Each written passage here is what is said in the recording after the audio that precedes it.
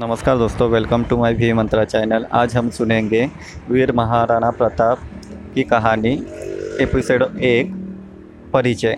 महाराणा प्रताप जन्मभूमि की स्वतंत्रता के संघर्ष के प्रतीक है। वे एक कुशल राजनीतिज्ञ, आदर्श संगठनकर्ता और देश की स्वतंत्रता के लिए अपना सर्वस्व बलिदान करने को तत्पर रहने वाले महान सेनानी थे। अपनी संस्कृति और स्वाभिमान की रक्षा के लिए उन्होंने वन भटकना तो स्वीकार किया, मगर मुगल सम्राट अकबर के सामने अधीनता स्वीकार नहीं की। महाराणा प्रताप भारतीय इतिहास के ऐसे महानायक हैं जिनकी अनन्य विशेषताओं पर भारतीय इतिहासकारों ही नहीं, पाश्चात्य लेखकों और कवियों को भी अपनी लेखनी चलाई है। प्रताप स्वदेश पर अभिमान करने वाले, स्वतंत्रता के पुजारी, दृढ़ प्रतिज्ञा और एक वीर क्षत्रिय थे। सम्राट अकबर ने अपना समस्त बुद्धिबल, धनबल और बाहुबल लगा दिया था, मगर प्रताप को झुका नहीं पाया था। प्रताप का प्रण था कि बापा रावल का वंशज अपने गुरु, भगवान और अपने माता पिता को छोड़कर किसी के आगे शीश नहीं झुकाएगा। प्रताप अपनी सारी जिंदगी अपने दृढ़ संकल्प पर अटल रहे। वे अकबर को बादशाह कहकर संबोधित कर दे, ऐसा असंभव माना जाता था।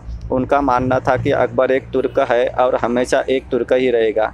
मुग़ल पहले हमारे साथ मित्रता का हाथ बढ़ाते हैं, फिर अपनी बुरी दृष्टि हमारे घर की स्त्रियों पर डालते हैं, और ये हम सभी भी जानते हैं कि उनका सोचना बिल्कुल सही है। महाराणा प्रताप ने अपने जीवन में एक भविष्यवाणी की थी जो कि बिल्कुल ही सही हो गई थी।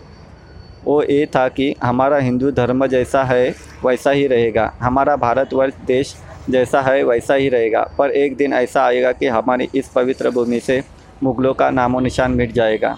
स्वतंत्रता की रक्षा के लिए विषम परिस्थितियों में भी प्रताप ने जो संघर्ष किया, उसकी राजकिलों में जन्मे लोगों के साथ तुलना और कल्पना भी नहीं की जा सकती है।